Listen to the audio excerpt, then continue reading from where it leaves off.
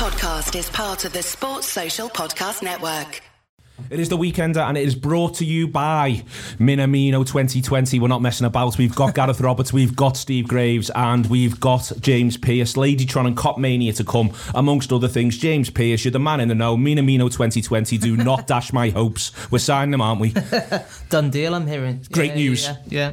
That's all we needed to know. Excellent stuff. That's been the weekend of this week. We'll all get off, go and have a pint and celebrate that. Steve Graves, he was different class. He was great. I mean, I really enjoyed, insofar as you can enjoy watching that, I enjoyed watching him play. I thought Hwang played really well. Yeah. Salzburg as a whole were a joy to watch.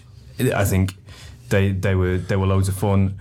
They were slightly freed by circumstances once they were 3-0 down, because you may as well have a go, I suppose. But they never stopped coming, and it was really fun to watch. I'd love to see Minamino play in like a Brendan Rodgers side or something. It'd just be amazing just to see him play at this kind of level. But he could be playing at knockout Champions League level, so I'm sure he'll enjoy himself doing that as well. It's funny that you say that as well, because I was literally on a Leicester City forum this afternoon, and they were all saying he'd be perfect for us. Yeah. I hope he's getting watched by our staff. So you're not the only one to think that's the getting some competition for him. But James is telling us it's all done. It's signed and sealed. He's gonna. The chat is what numbers he's going to take, and we'll get that sorted out. If Milner retires, he's going to take 7. That's the way in which it's going to work. Gareth, it was just a great game, to be honest with you, and they don't shake hands at 0-0. And actually, if anything, I'm intrigued. I'd like to know what some Premier League. You were on Leicester forums there. I'd like to know what some Premier League teams think, because it does show a little bit of value of having a go at Liverpool. Yeah. And I think that and I think the same thing about Man City as well. Don't get me wrong. I think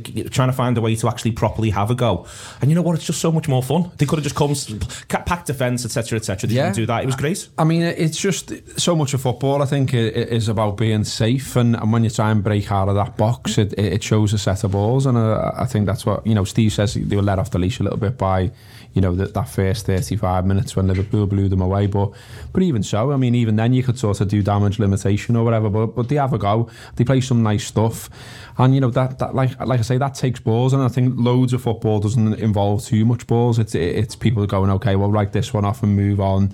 And we talked about it on here about how when Man United were brilliant, unfortunately, for all those years, one of the things that was so annoying about sitting down as a Liverpool fan and watching it was people didn't have a go. They were just like, we're going to Old Trafford, we've got absolutely no chance, just sit in, damage limitation, lose 1 or 2-0 and everyone will accept it, that's fine. Whereas you just used to think, well, if you're accepting that you're going to get beat by having a go, and who knows what happens, and that's what Salzburg did. And I thought, Hwang as well, I thought was really good, took his goal well, and I actually Googled him while I was in the ground, and he was rated at £4 million apparently, and I thought, he's not after this game, is he? And now was the other lad. I mean, all of a sudden he's appeared on all kinds of lists, isn't he? I think that's another thing, by the way, and that you're playing in Liverpool in a game like that as well. They've been knocking around in the Europa League for years, not being able to get into the Champions League, and so this is absolutely huge for them. The first game, they blow Genk away 6-2, but this is a different league. There's more people watching, there's millions watching, and those lads, I'll know that. And the manager's probably said it to them. I thought, the manager in the build up to the game was really honest about where they were at and where we were at and what they'd try and do, but probably Liverpool were better. But they weren't bad, they weren't bad at it. It's a bit of a sweet spot, I think, James, in terms of a number of things happening. There'll be a lot of talk that Liverpool may be complacent or something like that. I think when Liverpool got racing to a 3-0 lead at Anfield in the first half, normally what happens is the opposition are almost just stop hurting us, and we'll all just get into half time and we'll go from there. And that doesn't happen because the nature of Salzburg. The other thing is they all want to be in the shop window. That's the nature of the club. That includes the manager. There's that aspect as well. Then there's the fact that they're actually also quite good. They got to the semi-final of the Europa League a couple of seasons back, and I think all these things happened, and then before Liverpool knew what was going on, they found themselves at 3-3. I'd been in Klopp's press conference afterwards. I think he certainly felt that complacency was part of it. He said, after half an hour, he felt it was almost too easy for Liverpool. Because Liverpool were absolutely rampant, weren't they? I remember I was sat next to Cy Hughes, and 3-0. I said to him, if it keeps like this, could be 7 or 8, because Liverpool were getting runners. There was overlaps. There was always seemed to be a man free. You were like, this could be anything. And then, I think it's just human nature, isn't it? I think when you feel as if you've almost done the job, you ease off slightly.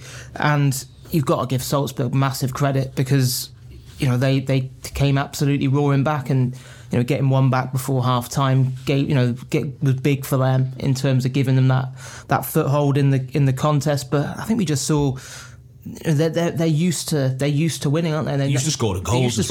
Yeah, I think they average 4 goals a game this season, haven't they? And obviously a big difference from the Austrian Bundesliga to the Champions League, but they were absolutely fearless, and you've got to give them a huge amount of credit. Liverpool undoubtedly gave them encouragement. I think Klopp's phrase was, we opened the door and they charged straight on through it. But there seemed to be a lot of negativity afterwards about some parts of that. Probably the middle half hour of the game from Liverpool, but I think you've got to temper that by the fact that Salzburg are a very, very good side. It's a game of 330s, Steve. It breaks itself down very nicely. It's very kind of them, to be honest with you. And for that first 30, Liverpool are absolutely exceptional. The first goal, I thought, what a goal that is. You're not going to see better than that.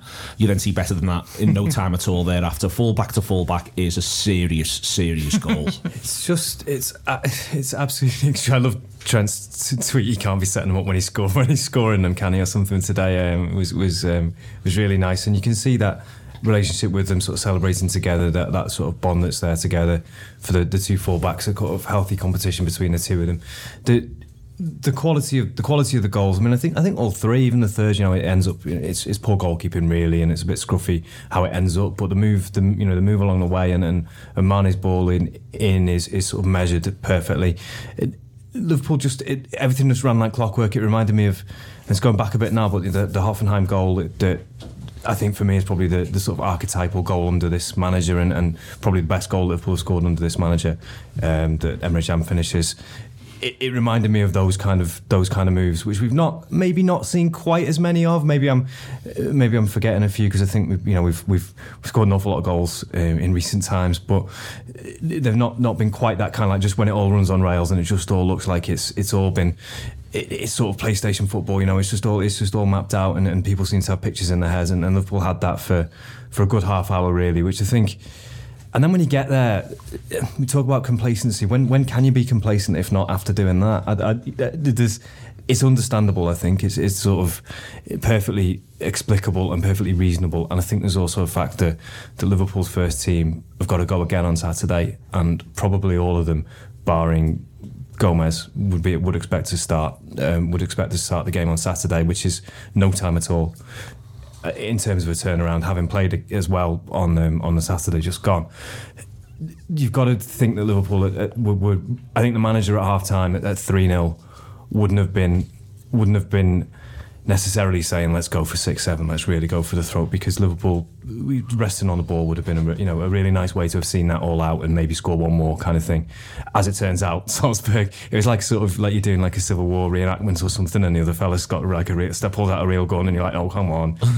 I was doing my musket drills, and you've surprised me here, and Liverpool just didn't really know what had hit them. I think it was weird that it was either side of half time. I suppose I think you felt that maybe regrouping, at half time they would have come back out and been able to sort of reassert themselves, and it took changes ultimately from the manager to help Liverpool do that, alongside I think the belief that when we got to 3-3 Liverpool were going to find a way, which I think I sort of felt. I didn't feel like it was really. I didn't feel like at 3-3, even as it went in.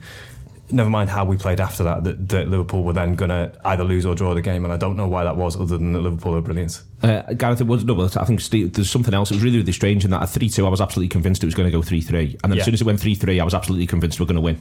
And it's really that's it shouldn't be that way, but that's actually almost how it plays out. Salzburg barely have a shot after it goes 3-3. The manager's changes are bedded in by that sort of point to change of shape, and fair play to the manager. He's made a really good sub at Sheffield United. He's made another really, really good 2 subs here. He's dug his players out a little bit, I think, and fair play to Milner as well, I think, especially, who came on and just sorted so much out. Yeah, the sort of the mindset of the substitutes, I think is worth having a chat about, really, because we're consistently seeing them coming on and contributing, and I think that's not always the case, because it's such a weird role, you know what I mean, to almost come in cold to a match and then be expected to perform. And you know, I think Origi's fascinating on that score as well, and that, you know, often he starts and he's not as good when he starts, and yet when he comes on, he's whatever's said to him or whatever goes on in his own head, it seems to be in a place where he contributes. And like, you know, I don't know if you can all remember it, but his first touch last night was absolutely sublime. He's come off the bench cold, a long ball's played to him, and he's pulled it out the sky, and it's an absolutely wonderful touch, and you're like, you're meant to warm up a bit, aren't you, lads? Your first touch is meant to be really bad. Shouldn't that be out for a throw-in? And Milner as well, you know, comes on, and we're used to his attitude being exemplary. We know he leads by example and all the rest of it, but yeah, they change it. I mean, and it's all fair, isn't it? I mean, you know, Klopp doesn't talk about them often, substitutes, and he's maybe not asked many questions about them. Whereas, you know, because of Andy Gray and everything else, it became an issue, didn't it, with Benitez? You know, he always makes a substitute on 65 or whatever it was, and then Benitez therefore ends up talking about substitutes, the role of them, how important they are, and then we do as a consequence as fans. Whereas I think under Klopp it's not often talked about, but lately, as you say, the last 2 games, it's really made a difference for us, and that's fine, it's allowed, it's part of the game. One of the things it does, Gareth, and the same thing happened against Sheffield United, and I think it's almost, when you talk about a sub, you often go, how did the sub get on when he came on? What the substitution, the pair of them do, is suddenly, I would argue, all of Liverpool's front 6 are all playing in different positions. 2 of them are off, 2 of them are new players, and everybody else moves. Everybody else has to move, so it just almost resets the game in that instance. And it was a 3-3 by the, you know, it just resets the game, and then all of a sudden, right, you're starting again. But I think what you say there about Origi, it isn't just Origi. Mane is now suddenly flip sides, left to right. Salah goes through the middle. Everybody's got to rethink what they're doing, and I think that sometimes a change is as good as a rest, and it helps. And that's what happened at Sheffield United as well. You know, it sort of reached a point in that game where they were fairly set and comfortable, and they knew what Liverpool were trying to do. And then all of a sudden Origi's on the pitch and they're not really sure where everyone is and who's picking up who and what have you. And next minute Origi's cross comes over, and okay, it leads to a goal that's been deemed to be fortunate, but he still had an impact and the substitution still worked. And Wijnaldum's arguably where he is because of the change of shape. He'd been on the left hand side if not. You know, the whole thing is just in that instance, that's what happens. Yeah, and it's clever, isn't it? It's clever, and we're constantly seeing clever things from Liverpool all over the pitch in terms of the management. You know, we talk as well, rightly so, about Pep Linders and his influence, and you know, he's obviously a really, really bright fella around football. And this is what Liverpool have got to keep doing, keep shape-shifting, because everyone's trying to second-guess what they're about and trying to stop them, obviously. And Liverpool just keep on finding ways. I think that's the most important thing to take from all this, is that these are 2 games where a lot of people are talking about, you know, crisis and Liverpool not playing that well and a defeat on the way and all this kind of stuff. And yet in both those games, there are 4 or 5 big chances created in both games, and when you let Liverpool have 4 or 5 big chances, you're going to lose the football match more often than not. James, quite right there from Gareth, and 2 of the big chances fall to Salah, and it's worth saying, you can say again, I didn't feel he was playing as well. I don't think he played as well this season as at times he was playing last season, towards certainly in the second half of the season in terms of all-round contribution, but it's 2 goals. And you know, goals pay the rent. It's a cliche for a reason. Goals pay the rent. He delivers 2, and you can't ask any more of him. And if you're contributing like that whilst playing badly, well, who cares? Yeah, and I think those 2 goals will do him the world of good, because I think, what has it been, probably 4 or 5 games without a goal, and you know, he has been struggling a little bit by, you know, the kind of blistering high standards that we've become accustomed to during his time at Liverpool. So yeah, it was a strange one. You know, I don't think even last night was his, you know, he wasn't anywhere near like his sparkling best in terms of a lot of things he did during the game. But yeah, you know, two clinical finishes, you know, especially the second one, the anticipation and the you know, the intelligence of the nod down from Firmino.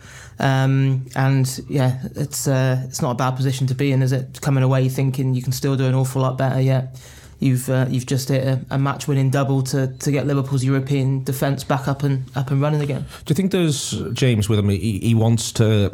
I think that the strange Salah thing is that I think he sets himself these standards and he always wants to feel as though he's contributing. So that's what I think the goals will do him the world of good, is that he gets to feel like he's won that game for Liverpool, because he scores the third and fourth goals in a 4-3 victory. He can come away from that and feel like, I can say those 3 points are my 3 points, and I think that builds positively for him in the same way that I think that when he doesn't feel like he contributes, it actually has negative, it's detrimental to him. Yeah, definitely. I think you can see it from his body language on the pitch. He beats himself up, doesn't he, when things aren't falling for him, and I think he is a big critic of himself, and I think when things aren't happening, I think for him, as he likes, I think he overcomplicates things and overthinks it as well, where he's at his absolute best when he's playing off the cuff and not overthinking things. So hopefully that'll get him back up and running again, because Liverpool have obviously had this fantastic start to the season, yet if you were looking at someone in that front three who hasn't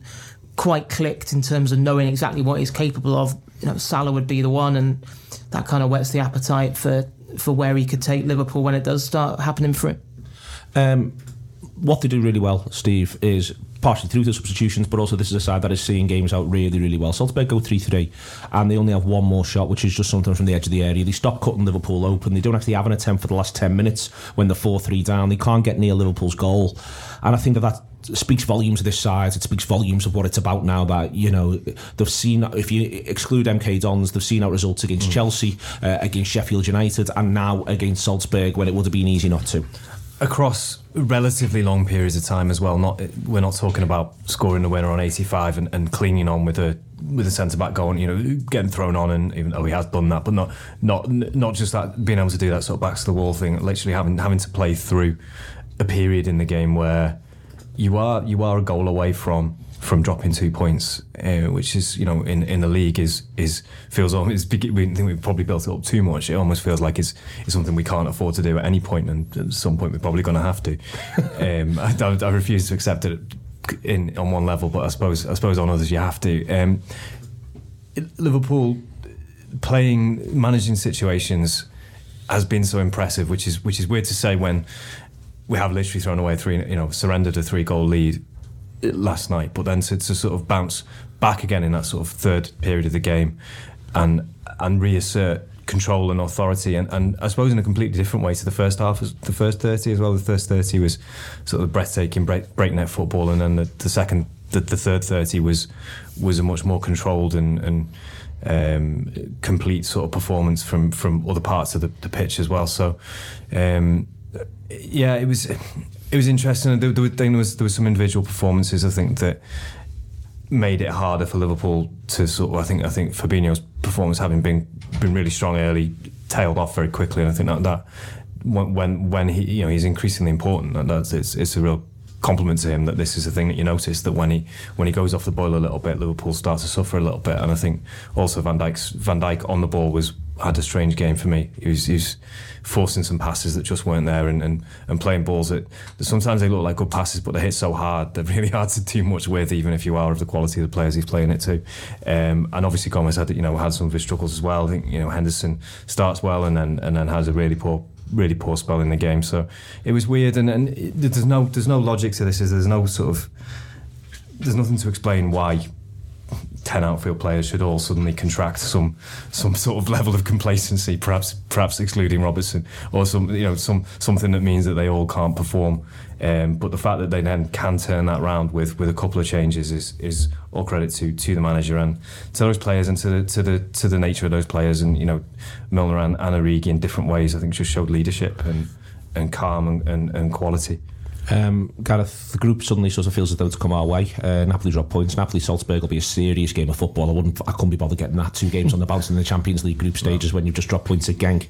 We could just do with the win the next 3, because I can't be bothered going to Salzburg needing something either. I think it's opened up now for Liverpool, hasn't it?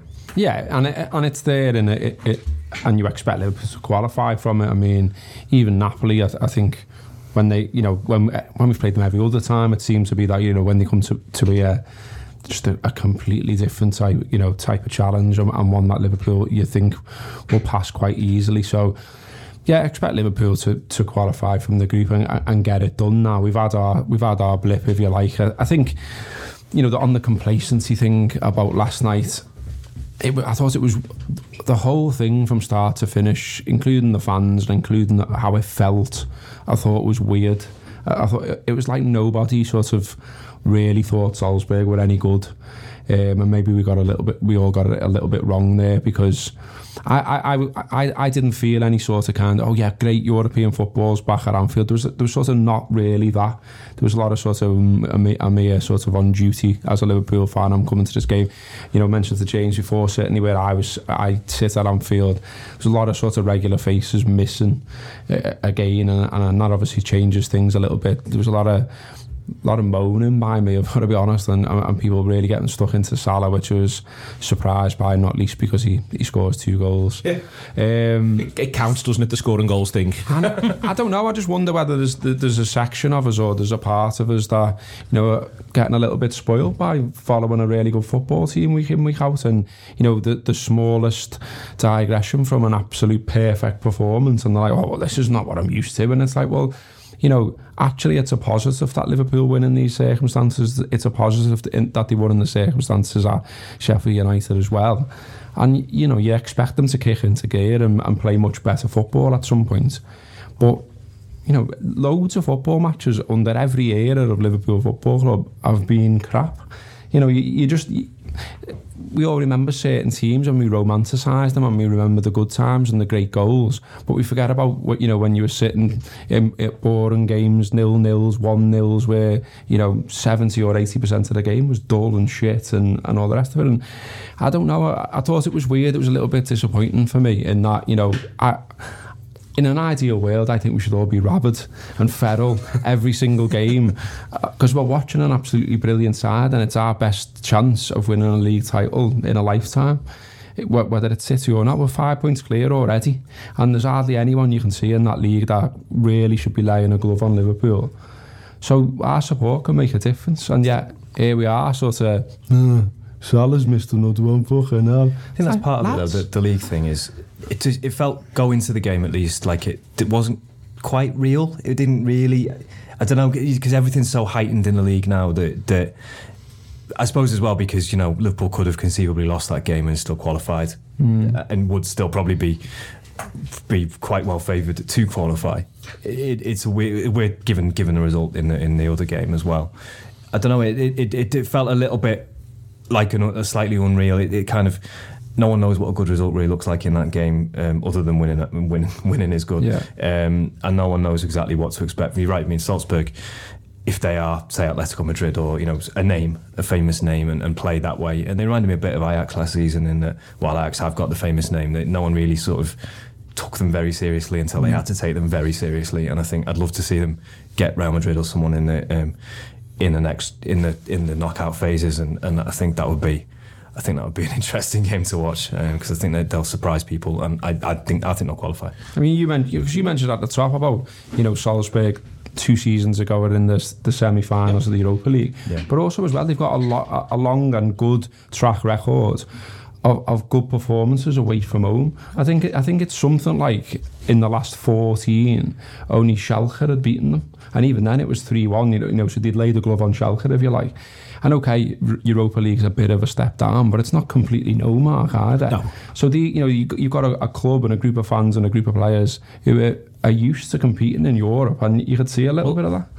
James, just to sort of finish it off, one of the things you can see is they're used to scoring goals, and that was for me. That was all. You can say what you want about the quality of the opposition and all that sort of stuff, but what that actually means is, in a sense, if you've got good players, it's almost like some of those games become glorified training sessions where people are working on patterns of play and all that sort of stuff. And that's what you could see from them. We started off joking about Minamino, but the fact of the matter is he's playing 3 or 4 blind passes and moves. He knows where his teammates are. They know where they should be. And I thought, and I think that maybe if people could have watched the match in advance, they might have enjoyed the match more when they watched it, because they'd have gone, you know what, this is a real team. These are probably better than Manchester United.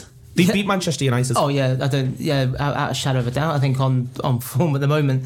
But yeah, just picking up on what the guy said, I think a lot of people did go along thinking it would be easy, and then I think probably the way that the game starts almost reaffirms what people thought. That's why we weren't really up for it tonight, because it is going to be an absolute walk in the park.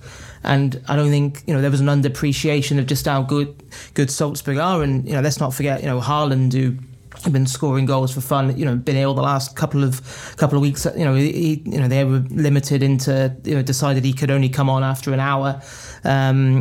Makes a big impact as well. They've got some really, really good players there, and I think a couple of myths have been kind of dispelled in this group already. I think when the draw was made, it was kind of like, well, it's Liverpool and Napoli, just a question of who finishes top. I don't think that's the case anymore. And then also probably after match day 1, it was, well, Genk are the whipping boys that everyone's going to stick 6 or 7 past, and kind of a bit maybe disparaging of what Salzburg did to them. And then you look at them holding Ancelotti's side, and you think, actually, it's going to be a lot closer than I think a lot of people think. And I wouldn't be surprised, if Salzburg perform at that level, there's absolutely no reason why they won't go into the knockout stages with Liverpool.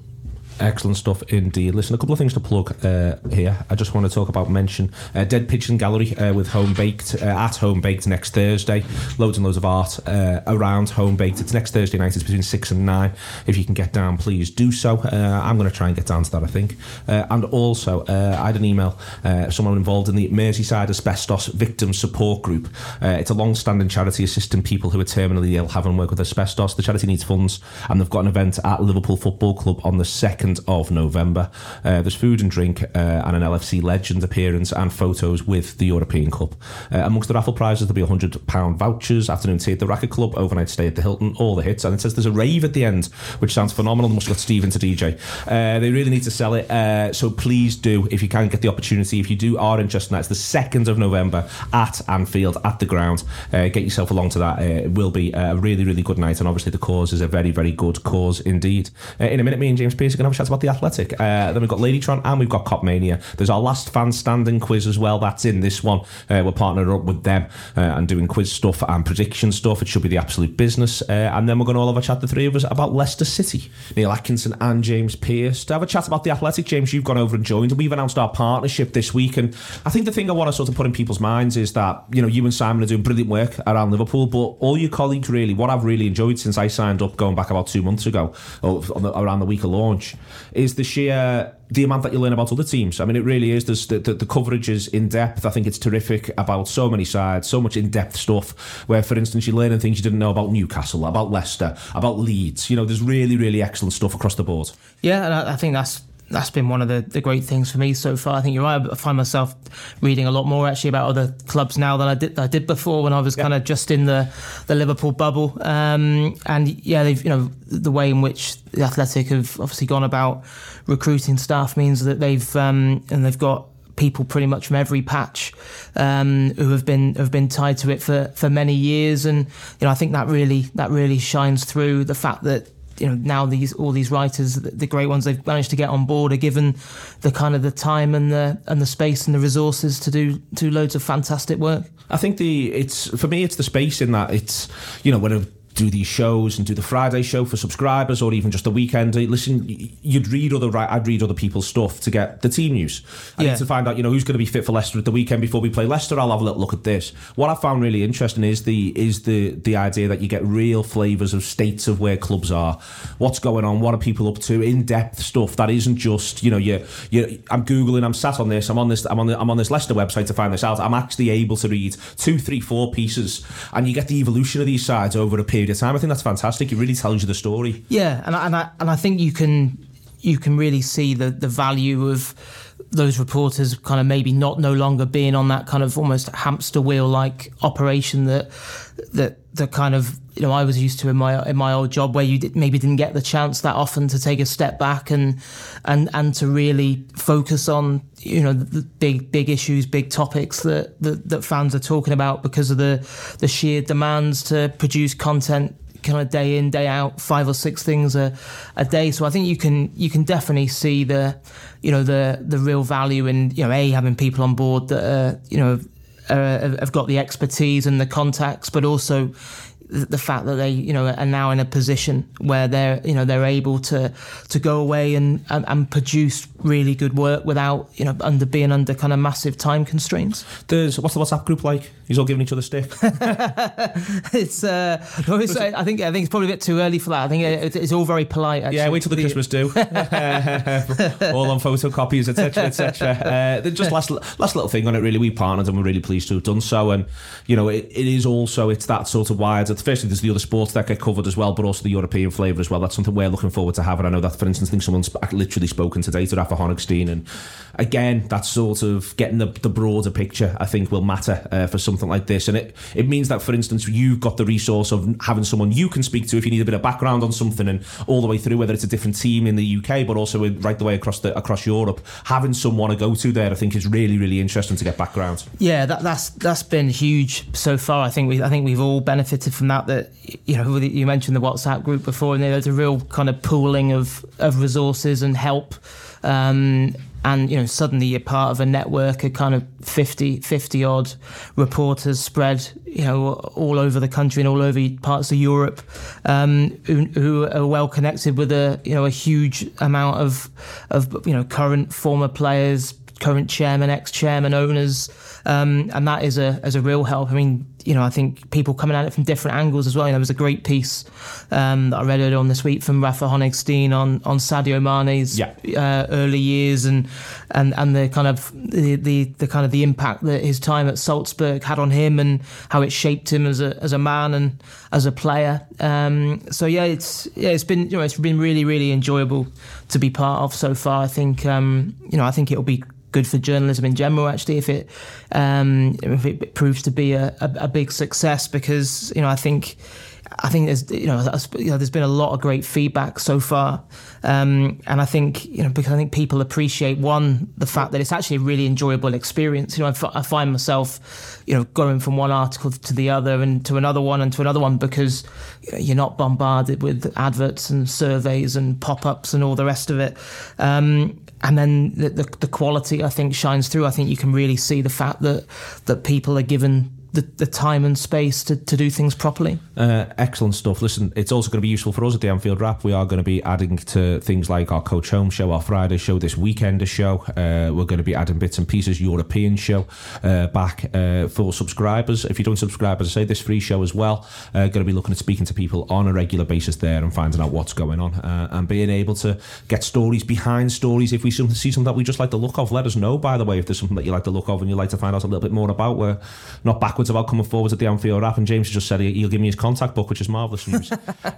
So yes, all in good shape. It's a sign up to The Athletic. It is theathletic.co.uk/, the Anfield Wrap, if you want to sign up through us, and there's reductions on there and all of that sort of stuff as well. But I think the other thing is, and the reason why, one of the many reasons, but a core reason why I'm really pleased to partner with them, is that good work's worth paying for. We think that at the Anfield Wrap, obviously we do, we charge for what we do, and I always, you know, one of the things that excites me about The Athletic, and why James says it may well be positive in the long run in general for journalism, is that good work, well presented, is very much worth paying for. It is the Anfield Wrap. We are in association with The Athletic, and we are proud to be so.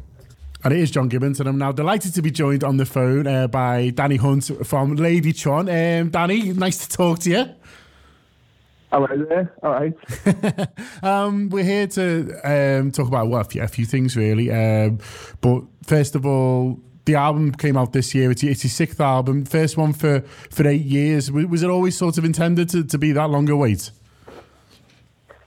Yeah, not really, because we've done like 5 albums in like exactly 10 years, and then obviously tours in between, and so we knew we were going to have a break, and then I don't know, we thought maybe take 2 years off or 3 years off, and then just life crept in, and as it does, and you know, we were moving all over the world, and was having kids and whatever, and then but for us it was only about 4 years of break, because we started doing stuff again in 2016, just we didn't tell anyone about it, so it looks longer from the outside than it does to us, but yeah, it is a long time.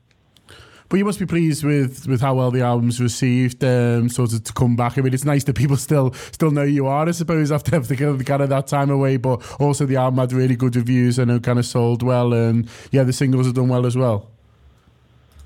Yeah, I mean, obviously at the beginning it was sort of trepidation. We were, when we made the first announcement, we released the first track, the Animals, which you play on, don't you, Gibbo? Yes, I do. Yeah, I wasn't going to bring it up.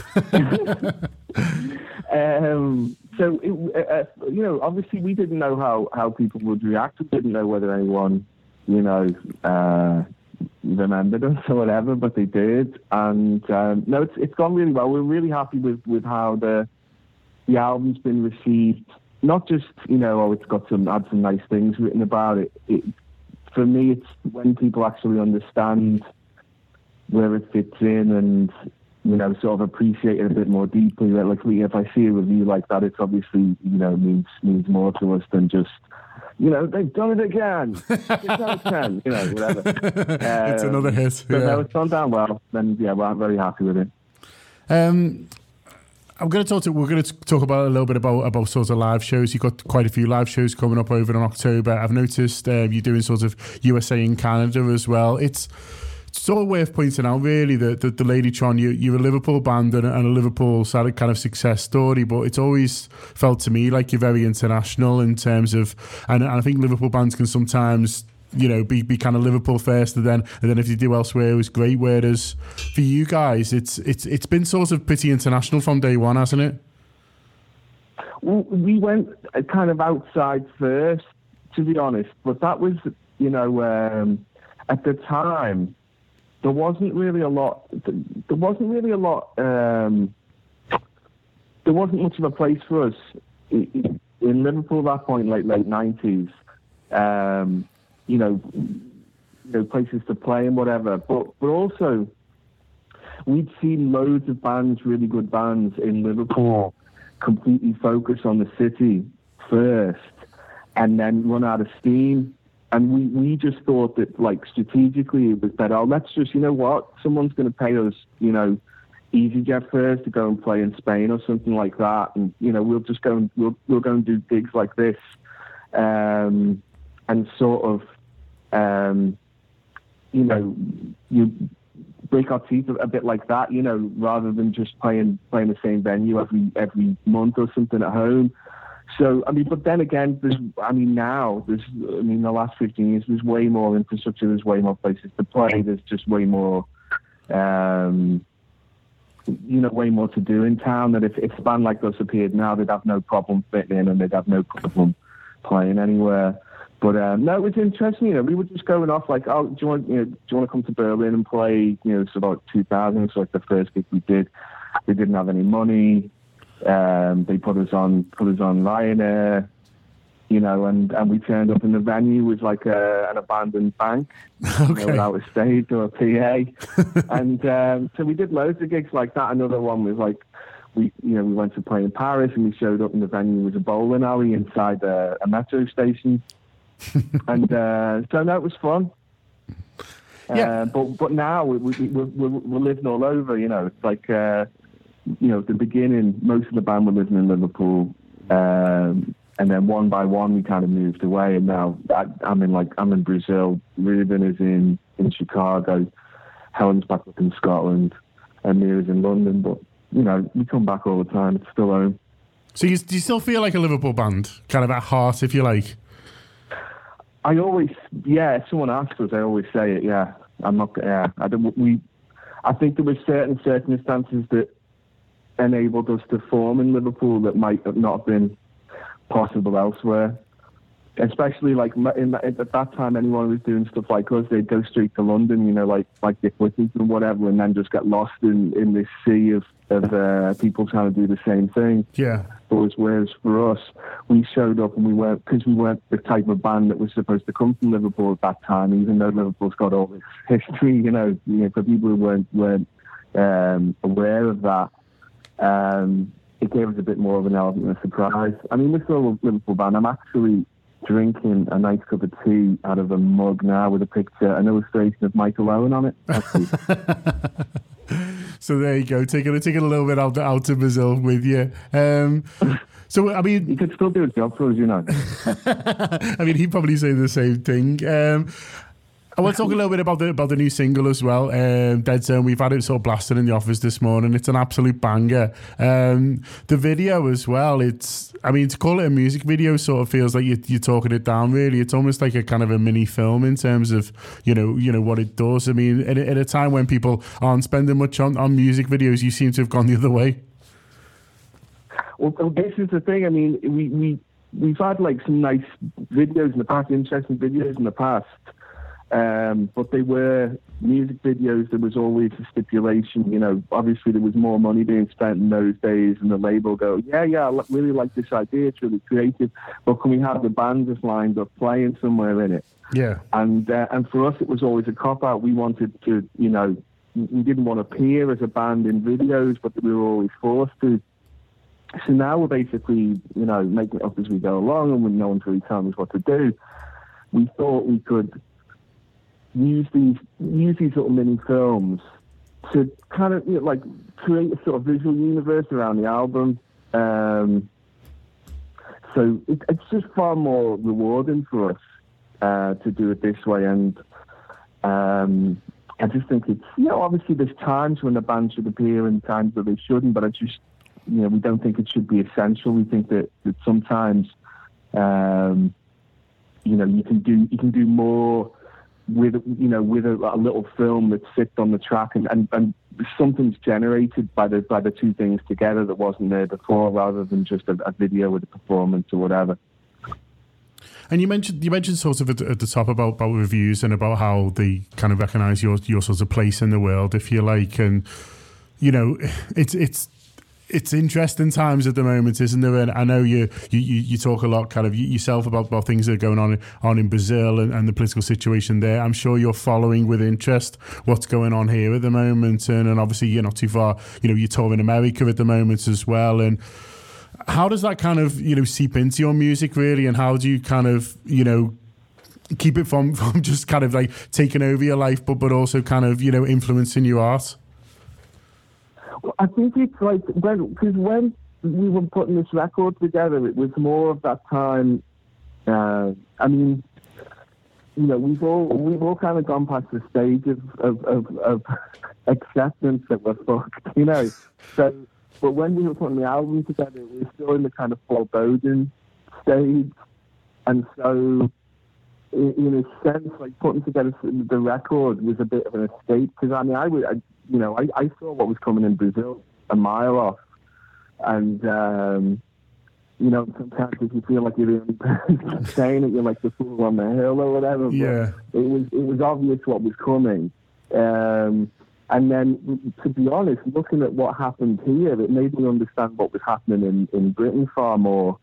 There's a very similar game going on. It's just it's got different surface characteristics, but I mean the record it's got that kind of, it's got a sense of disquiet about it, but it's not like it's not a overtly political record. It's not a nihilistic record or anything like that. It's just as influenced as anyone would be creating anything by those circumstances around them. So it shouldn't be read into too literally, but it's, there's something in it that maybe wasn't in previous records so much. Yeah.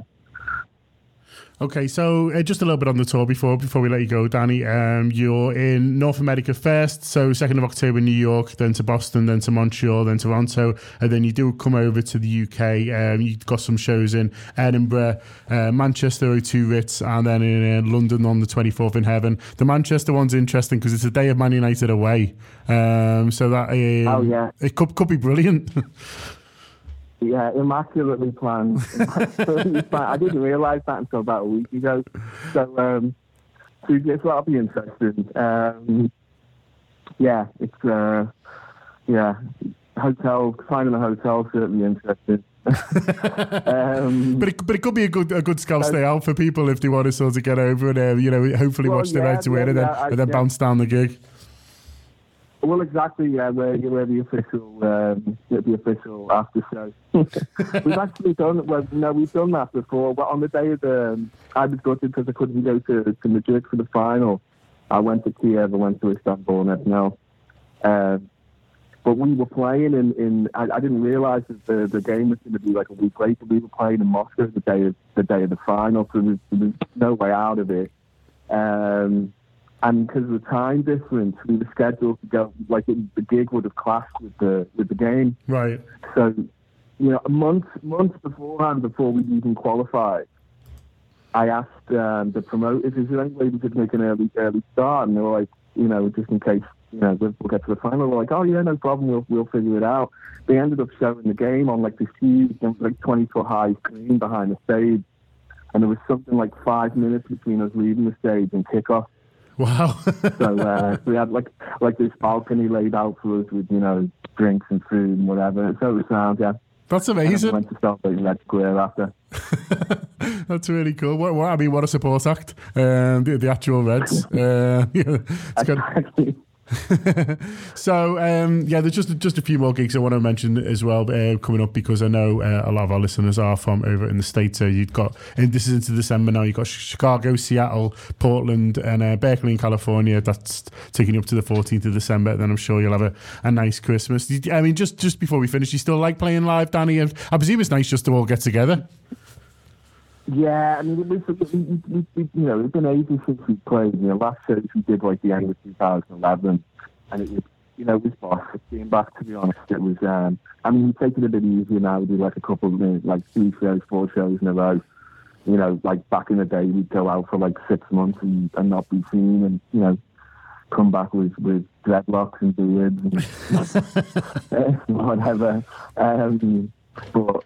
No, we go out and take it easy and basically look after ourselves a bit more than we used to. All that boring stuff about being old. Thanks a lot to Danny for coming on. Do try and get to one of those shows if you are around. I'm going to try my best to get to the Manchester one, but obviously there's loads over in the States if you're there as well. If you're not around, but I would really recommend the new Ladytron album. It's self-titled. It's the 6th one, especially the new single, and do check out the video. It's absolutely brilliant. But thanks a lot, Danny. Nice to speak to you, and hopefully I'll see you next month. Okay. Yeah, cheers to you both. Thanks a lot. And it's John Gibbons now for the Weekender, and I'm here to talk about Last Fan Standing. Last Fan Standing, you might have heard us mention a couple of times already. It's a new app, it's a quiz that you play on your phone. You play against other Liverpool fans, and it's all testing your LFC knowledge. So I've been getting involved a little bit. Also, myself and Neil are actually doing the quizzes on Friday. So we're doing a quiz. Looking forward to the Leicester City game on Friday, and then we're doing the Predictor quiz on Saturday as well, where you can win £100. So if you want to see what me and Neil are like as quiz show hosts, download the Last Fan Standing app. It's just at lastfanstanding.app, and download that and start playing. It's good fun. And to demonstrate, or to give me a bit of a practice if you like, I'm kindly joined now on the phone by Darren Murrish. Darren, you are our first ever player. Thanks very much. No problem. So, not as worried as I am. I'm going to make a mess of this. So basically what happens is on Last Fan Standing is every night there's a quiz at 7 p.m. There's 8 questions, and if you get to the end, get to 8 and get them all right, you are the last fan standing, and then you win a token to play in the cash game, which is at the weekend, which is this week on Saturday, but it's basically based around the game, so it's 3 hours before the Liverpool kickoff. So this was one of the quizzes last week, Darren. It's all about, I asked them to send me one, and they've sent one that's hard, I'll be honest with you. I don't know. So this could be a very short feature this week, Darren, but everyone who plays gets a bit of merch anyway, so we'll send you a t-shirt, so that can't be bad. But you'll also go into the leaderboard. We're going to do a bit of a leaderboard, but we'll see. So basically, Darren, all these questions are based on our Champions League group stage last season. So 2018 last season, think back to last year, just the group stage. So all these questions are based on that. Okay? Okay, yeah. You sound pensive. It'll be fine. I said don't make it difficult. They've sent the quiz through, and it was a tricky one. But anyway, the first one's not too bad. So last season, the Reds began their group phase matches against Paris Saint-Germain. Was this match at Anfield? Yes or no? Sorry, say that again. So the group stage last season, the very first game was against PSG. Was it at Anfield? It was, yeah, that's correct. Yeah, so you got one. So yes, it was 3-2, wasn't it? Bobby Firmino scored late, and we got off and running. So we're on one, okay? The next one, which PSG player scored their first goal in the 40th minute? Was it Neymar? No, so hang on, he's not an option. You got the second one. So which one got the first one? Was it Neymar, Silva, or Thomas Moynier? Neymar. It was not. It was Thomas Moynier. So you got one, mate. Do you know what? I don't know how you're meant to remember. Leaderboard. You are on the leaderboard. I mean, it's a tough one. Well, we'll carry on because we've got you on. We'll do a few more, but you've only got one. But we will carry on because people will want to play. So if you're still going at home, then feel free to carry on. The Reds' next game was a defeat at Napoli's San Paolo Stadium. Who scored their winning goal? Was it Koulibaly, Hamsik, or Insigne? Insigne. It was, that's correct. So we'll carry on. Did Naby Keita start the match against Napoli, yes or no? Yes. He did, correct. So you're on a bit of a roll now. We'll just forget about that second one. I don't know how you're meant to remember whether Naby Keita started a match 12 months ago, but anyway, they're not normally as hard as this. The Reds won their next fixture against Red Star Belgrade. Who scored twice in the 4-0 victory? Was it Sadio Mane or Mo Salah?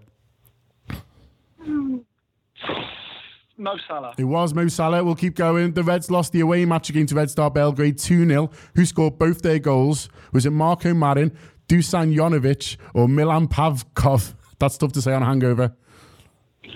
The first one. No, it wasn't. It was Milan Pavkov. We'll stop it there, mate. I think you redeemed yourself. And your answers were much better than my pronunciations of foreign players. So I think you're the clear winner. You are on the leaderboard now with the mighty one. We'll make a note of that. And hey, you might be in the final at the end of the season. Who knows? punch in the air. Just while you're on, what did you make of the game last night? Did you go or did you watch it on telly? I sat at home, watched it on telly. I thought we were good for half an hour or so, and then the nervousness kicked in again. Yeah. We got there in the end. We did get there in the end, indeed. Well, obviously, there's loads more analysis of this game on the weekend, so I will get back to Neil. But do download the app. It's lastmanstanding.app.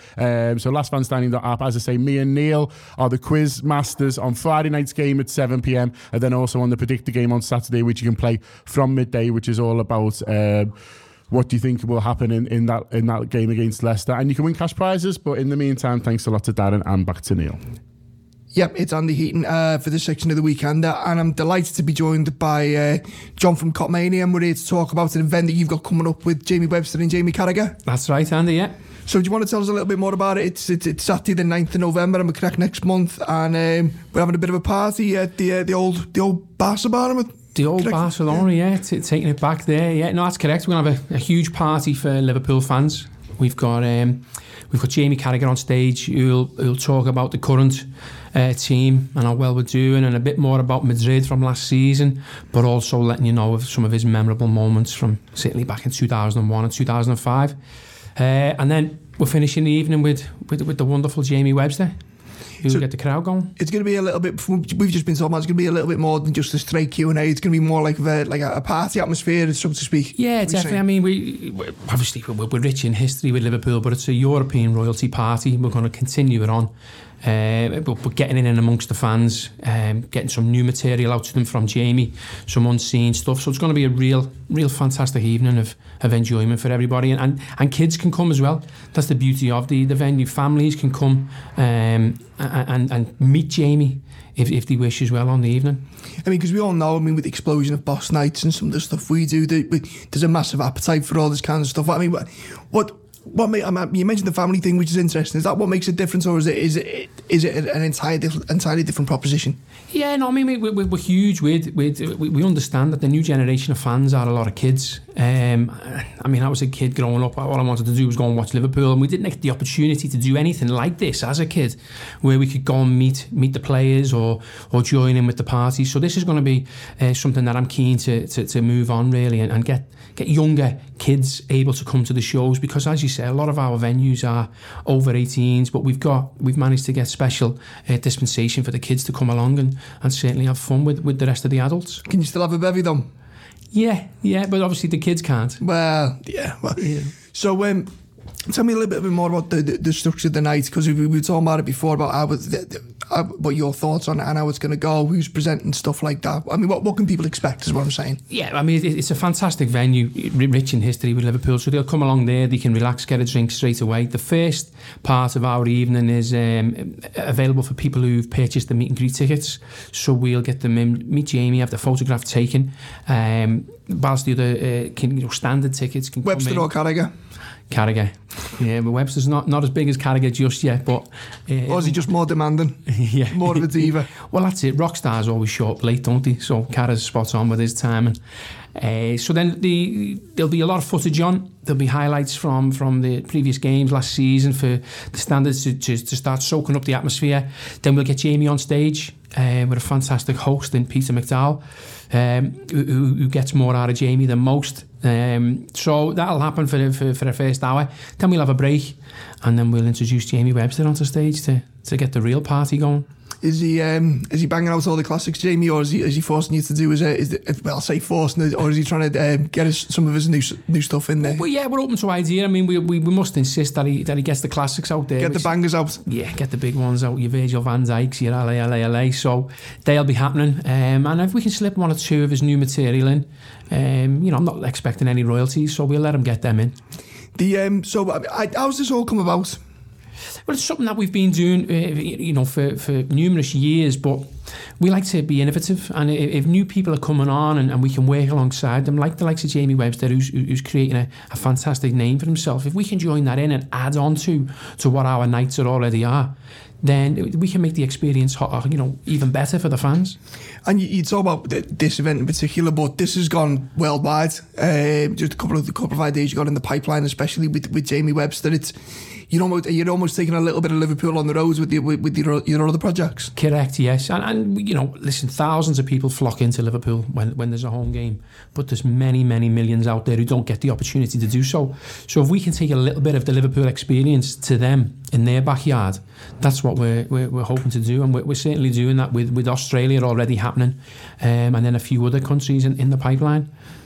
So as you said earlier, Peter McDowell, the excellent Peter McDowell, is going to be comparing and hosting the evening and running the Q&A with Jamie Carragher. Do you think we're going to get it as nearly as tense as it was on Sky Sports last weekend? A little bit tasty. I hope not. Yeah, I hope not. No, Peter and Jamie have got a fantastic relationship, but Peter still does get a lot more out of Jamie than maybe Jamie wants to give away at times. So it's going to be an excellent evening. Very much no holds barred, then, I would imagine. That's it. We don't hold back. There could be a few F's and Jeffs, namely from Jamie. So if the kids are coming, just mind your ears at times. So we're talking about the evening. There's the meet and greet. I just running out just through my own experience. Just can you run through the timings for the night? Because sometimes it's doors at 6, doors at 7. There's this, there's that.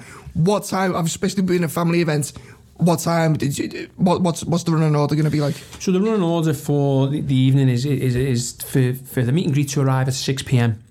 Arrive nice and early on time with your tickets. We get you all booked in, get you wristbanded up, and then we'll let you in and meet Jamie and have your picture and all that comes with it. The standard people can arrive from 6:30 to 7 o'clock. We'll get them in access to the main room where they can start soaking up the atmosphere, and then obviously we will proceed through the evening. Then once the meet and greet's over, we'll get Jamie on stage around about 8 o'clock. And what time do you imagine it's all going to wrap up for? Maybe it will be no later than 11 o'clock, but depending on if Jamie's going to give us some more renditions of his own music and the atmosphere is still great. You know what these rock stars are like, they try and stay on stage, but it will be approx 10:30, 11 p.m. finish. And it is Jamie Carragher doing the Q&A, not Jamie, and the meet and greet, not Jamie Webster, is that right? That's right, at the time being, yeah. For those of a certain vintage, I referred to the venue earlier as the Barca Bar. It's now known as something else. It's just had a massive refurb. Can you tell us a little bit about where it is? Because I think once people realise where the venue is, they'll recognise it. Yeah, that's it. It's, as you say, it's the old Barcelona, which is now the Grand Central Hall in Renshaw Street. It's a fantastic building with a huge auditorium. So there's a huge kind of seating ring around the main stage. So that's accessible for the fans. Tickets selling well? Tickets are going really well. Really well, and there's a lot of custom from all over the world. As I said earlier, people are flying in, not only just to see Liverpool, but actually for this event. We've got people coming in from Malaysia, all over Europe, including Denmark, Sweden, and Norway, and we've got obviously a big crowd in and around the UK travelling up for it. And you'd expect the City to be mad busy and bustling. Obviously, it's the day before Liverpool face Manchester City at Anfield. So it's an ideal opportunity for people coming into the City to get involved.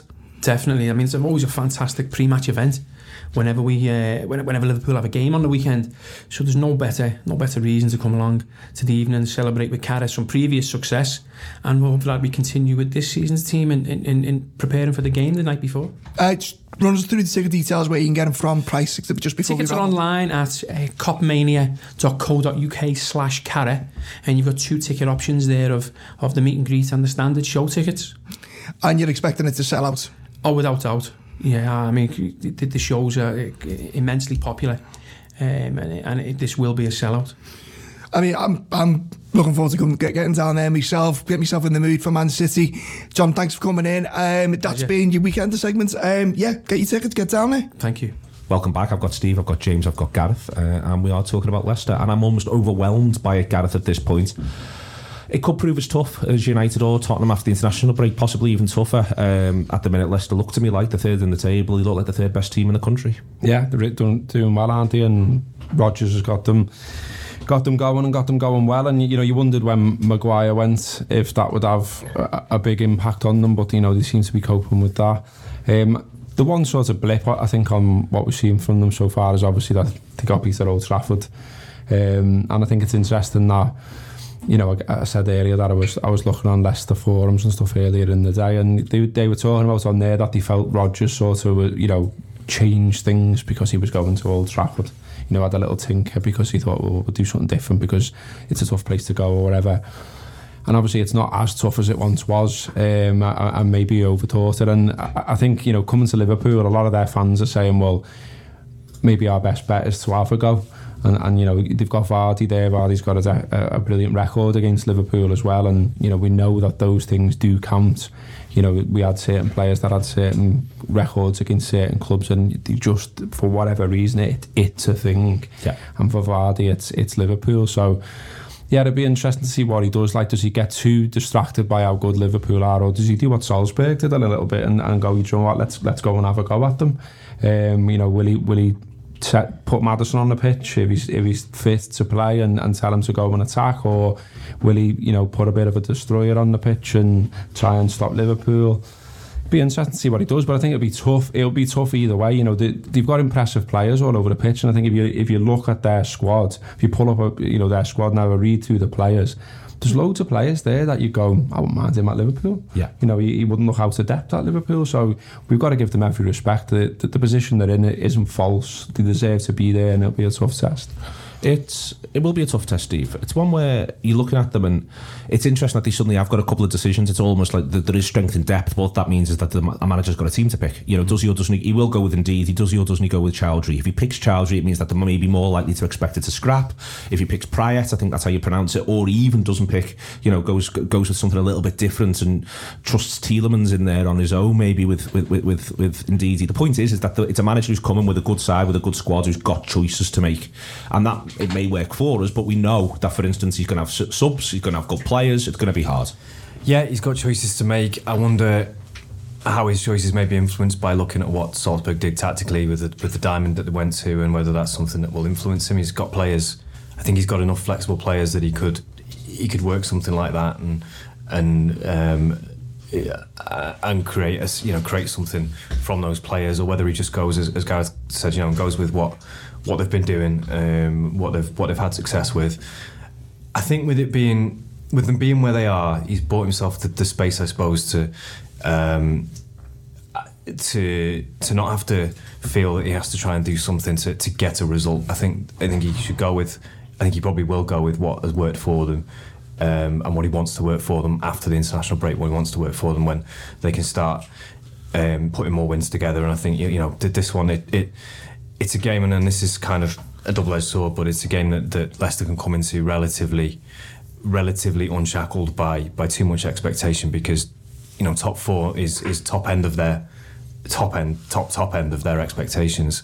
Everyone else who's fits in that bracket is doing their very best not to finish in the top four, and it's given Leicester a little bit of latitude, and I think that will give them enough latitude to win enough games. And I think our advantage there is that I don't think they'll feel that getting something here is absolutely do or die for them, which could go either way. It could free them up, but it could also mean that when Liverpool go 1, go 2, that they might not come at us in quite the same way as they were if they were kind of desperate. And they're in a pretty nice position at the minute along with West Ham in terms of looking like some version of the future, I think. Whereas there's sides that look like different versions of the past, who are just sort of flailing around at the moment, and they've got things together. They've got things sort of a harmony between what's going on off the pitch, on the pitch, and looks like they're just moving in the right direction. And yeah, I'm sort of looking forward to seeing them, but also really, really, really, really want us to win the game. So it's hard. It's hard to sort of square that circle, I suppose. James, it's one where for Rodgers himself, there's obviously, we know he will be emotionally charged by it. He'll try not to be. He'll try to take that out of it in a professional way. But he is an emotional character, and it's worth one of the reasons why he was successful and then unsuccessful at Liverpool is because he puts his heart and soul into everything that he does. Yeah, I think it's in Leicester's interest. He tries to take that out as much as possible, but I think he would love nothing more than to not just. I think he'd love to win at Anfield, but I think he'd love to bring a team that puts a performance on that looks like this is what my football team does, and I think that's something for Liverpool to both watch out for. But it could also work to our advantage. Yeah, it will be interesting to see how he does set them up. Whether he does maybe overthink things a little bit, and you think he clearly did tinker with things when they went to Old Trafford and probably ended up regretting it. And I think it probably helps him in a way, the fact that he's coming back. Obviously, he waited a long time to come back to Liverpool since his reign ended, coming up to 4 years ago. And I think he's coming back with his stock pretty high, isn't he? I think he'll get a decent reception. I don't think there's any reason why he wouldn't, because I think no matter what people thought of him in the end, I think there's an acceptance that he always, he did his best for the cause. He hasn't said a bad word about Liverpool, since that relationship ended. And I think he's proved what we all knew at the time. He's an excellent coach, and you speak to any of the players that worked with him during his time at Liverpool, and he was a brilliant coach. I think what let him down at times was his man management, and maybe a bit naive tactically at times. But he was such a young man when he came into Liverpool, 39 years of age. He's clearly a much better manager now than he was then. He's had huge success. North of the border. I think he always knew that he'd have to come back to the Premier League to really, kind of put to bed some of the criticism that he had when he was at Liverpool. And he's now in charge of the third best team in the country, and I fully expect him to take advantage of the big problems that so many the big clubs in the league have got this season, and lead Leicester back into that top four. It's interesting, James, how one of our views of Rodgers is that he plays a certain type of very attractive football. Leicester are where they are this season because they've defended very, very well indeed. They've defended as a team. They've conceded the fewest goals in the country alongside us. It's a bit counterintuitive, that, but it suggests, again, when you're talking about his own development, he's solved those problems first, and he's also got good players along that back line as well, which can't hurt. Yeah, I think that was always the thing that was thrown at him, wasn't it, at Liverpool, that his team were great going one way, but couldn't do the job the other way. I think he would point to, I think, personnel, and certainly at Liverpool, you think they until Van Dijk came along, really Liverpool didn't solve the big void that was left by Jamie Carragher's retirement, and also just where the club was at then. I was looking back today at, think back to that summer of 2012, and he was given, I think £20 million was his transfer budget when he took over, plus whatever he could get in sales. And then you think back, and he was essentially told to cost cut with all the high earners that he was told to get off that wage bill, and people like Aquilani and Joe Cole and Charlie Adam and people like that. And essentially the club had a policy of just signing players that were aged 24 or under, that had big sell-on values. The hope was once he'd turn those kind of rough diamonds into polished gems. So it was such a different club then compared to the one it is now. But yeah, I think he has definitely evolved as a manager. I think I don't think it is quite as gung ho as it once was, and I think also what we've seen this season from Leicester, similar to 2013-14 with Liverpool, is because he is his strength is being out on the training ground working with players. The benefit of having a proper full week between games to work with them, which obviously he was a whisker away from turning Iago Aspas into a Premier League winner. There is, Gareth, from a Liverpool point of view, the manager's changed the shape on the hour mark twice last 2 games. Do you think he'll consider doing it from the start? I think he said. I know what you mean, and I know I was probably doing it as well. I think there is a question mark around some of the legs in midfield at the moment, and Klopp flagged it ages ago. He said you're going to see loads of rotation in midfield. He's had a good go at that, but he asked them to do so much work in a 4-3-3 that, and inevitably there's a drop off at times. And I think you saw that against Salzburg with Fabinho, as we referenced earlier, and. Everyone's made up with tactical yellows, but tactical yellows are often the sign of a tired man. So I think he asked them to go one more time. I've got to be honest. I think maybe he wants to look at it, but probably this isn't the game to do it. But longer term, yeah, I think it will start to become a thing. I mean, it's no coincidence that we've seen it twice now. There's an argument it's worked in both times he's gone to it. But in terms of it being something that he goes for from the very start, I think probably not. I think he asked them to go again on Saturday. Yeah, I'd agree with that. I think it feels like a long international break this as well when you look at it. Liverpool, because it's Saturday to the Sunday after, the Sunday after next, isn't it? So it's what 15 days really. I think he'd be really tempted, and I think he would. We often talk about, you wish, manager kicking himself that he hasn't changed something. He may well find he would kick himself for changing it if things went awry. I think he'll put his faith in the lads that he backs and he knows.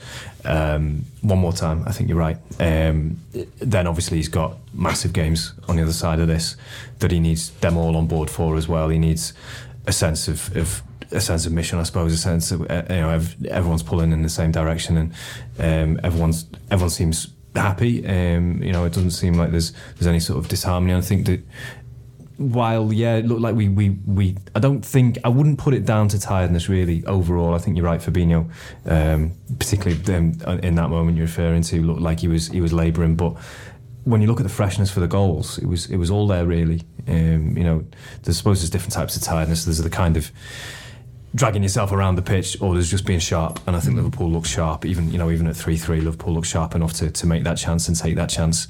And I think that's what he'll be looking for is that sort of sharpness and speed to get at Leicester and to put them to the sword when Liverpool get the opportunity to, which might not be as much as some people will be expecting. And I think again that'll be a difficult. One of the things I'm worried about is the crowd really as well. In that, I think there's still a bit of there'll be an element to the crowd who maybe are slightly dismissive of Brendan Rodgers and also dismissive of Leicester City, notwithstanding that they've won the league quite recently with quite a few of these players and added some really good players in the last couple of seasons as well. They're a serious football team, and Liverpool will take them seriously, and I think we all need to. Do you think he'll make any changes? I mean, I think that Gomez-Matip's on the cards one way or another. Yeah. But I mean, beyond that, do you think it will be the front 3, back 4 as you'd expect, midfield 3, Fabinho, Henderson, Wijnaldum? Does Milner have a sniff? Does Oxlade-Chamberlain have a sniff? Does Keita? I think he might freshen it up a bit. I think because I think Liverpool have looked jaded. I think in that department. And also because I think Salzburg, he was probably looking at it at 3-0 and thinking, this is just what we needed at the weekend. And then I think fast forward an hour and he's going, this is exactly what we didn't really need ahead of Leicester. So I think he might be tempted to I think I just wonder whether he might think that, especially with the impact Milner then had on the game the other night. I think he's a good option. And then Oxlade-Chamberlain, I think he seems to be ahead of Keita at the moment in terms of, I think just in terms of sharpness and rhythm and so yeah, I think that'll be the main decisions for him. And then obviously, Matip, I think if he's fit, then clearly he comes back in. Although I must admit, I think Gomez was harshly done in terms of some of the post-match analysis I saw, just because I actually thought he did a lot of really good things during the game. I think at times his positional play let him down, but he hadn't. You take away the League Cup game and he hadn't started certainly in the Premier League, since Norwich on the opening night of the season. So, that I think people are quick to forget as well that he's 22 years old, which in centre back terms is still incredibly young. It's really hard to be a fringe player in this side at the minute, isn't it? Because you are getting those snatches of chances to, Oxlade-Chamberlain. There's almost people going, "Oh, he's not the same player he was before the injury." How can you tell? He's not getting. He's probably had more chance than some of them to play, but nowhere near what you would need to get back to sort of real match fitness. And notwithstanding that, he's had some good performances as well. Keita, I don't know. Maybe there's just a little bit of he's not a very hunchy manager. But if there was a bit of a hunch, then Keita might be the one that you just go, he really does add energy and something different that Liverpool, if he feels like if he's worried that we might be a little bit flat, it's not on TV, there's a little bit of maybe slightly a little bit less pressure around that kind of thing, which I made up is not on TV, we just get to watch it ourselves is good. I don't know why that's in my head. He plays the game last season, doesn't he? He does, and he should have a penalty, but I think he struggles a little bit as well. He plays in the front three, doesn't he, in that? I think so, or he's close to it, yeah. Does he? It's very attacking. Almost like a 4 maybe. He struggles, but then, as Rob Gutman reminds me, he should have had a penalty on like 60 or something, doesn't he? Just before he comes off. So he can impact the game, and it's whether he's just looking for that little something that could lift the side. If he's worried about that just might be what he goes for. But I think, broadly speaking, I'd be amazed if he doesn't just do Matip for Gomez. Okay, last little thing. Last year, the other thing to remember about the game last year was that the weather was absolutely mad. It was not enough was made of it after the game, really. It was one of the oddest conditions I've ever watched a football match in. When the hailstones were so big, they were getting stuck in my hair, and those lads were playing in it. I'm worried it might get caught in this bloody hurricane that's coming as well this time, as it could be mad. I'll just see it going. Yeah, in that game as well, wasn't that the one where we only cleaned the ice off one bit of the pitch as well, and everyone went a bit mad about it.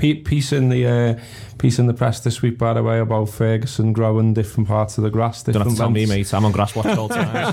I thought you might have seen it, but I'm just for the listeners, you know what I mean? Oh yeah. Just saying, if you want to tell them City weirdos who went mad about that idea. It's almost like managers will set up the pitch conditions to suit their team. Who'd have guessed it? Who knew? In terms of this time around, obviously we'd hope for better weather. I quite like the idea at 3 o'clock as well, I've got to be honest, and I kind of think that there's no excuses around this one. I mean, Steve said you'll get some people who, I think he put it more nicely than this, but will be fucking weirdos about Rodgers, because some of the theories that still go around about him are absolutely wild. About if it wasn't for Suarez and all this, even though Suarez literally said as a manager he got more out of me quite clearly, and then there's all the other players that he got stuff out of, like Flanagan's dropped off the earth, but there's 10-12 games that in that season where Rodgers got something out of him. He's obviously a good manager, and just because he came across as a salesman stroke politician at times, is what he said in the press, doesn't detract from that. And I hope there's a really good welcome for him. I really do. I think there will be. And then I think what we should do is give him the welcome, and then boo Leicester, back our side. Hope we absolutely destroy them. That kind of thing. Like, let's be old school. let's be old school Liverpool about this. You know what I mean? Let's show a bit of class, and then let's get stuck into them. That's what I want to see. And I think as well, like in a perverse way, what happened against Salzburg, I think might be kind of good for us, because it allows Klopp to get stuck into the side a little bit. Yeah. James referenced the stuff he was coming out with in his press conference, and one of the things I thought was good was where he was saying about they've learned a lesson tonight, but it's good to learn a lesson and still win. And so that says to you, that's a nice way of saying they did loads of stuff I didn't want them to do there, and when I get them back at Melwood, I'm fucking getting into them. I'm going to tell them in no uncertain terms. Give me a prediction. You're going to do it? We're going to beat them? 2-0 to Liverpool. 2-0 Liverpool. Steve? 2-1. 2-1? 2-1, yeah, 2-1 Liverpool. 2-1 Liverpool, excellent stuff. Listen, you should never get ahead of yourself, but if Liverpool beat Leicester, it is almost certainly the case that when Manchester City come to Anfield in November, I'm going to bore you senseless about this, when Manchester City come to Anfield in November, Liverpool will be level or ahead of them on points. That's what this is all about, positioning ourselves. Thank you very much to everyone who's contributed to the show today. It's been a big, fantastic, great show. Well done, everyone. Loads of different things happening. Tell your friends about the weekend, and we're not messing about here. It's the best thing before the weekend starts, before your Liverpool action kicks in. Take it easy. Have a good one. Sports Social Podcast Network.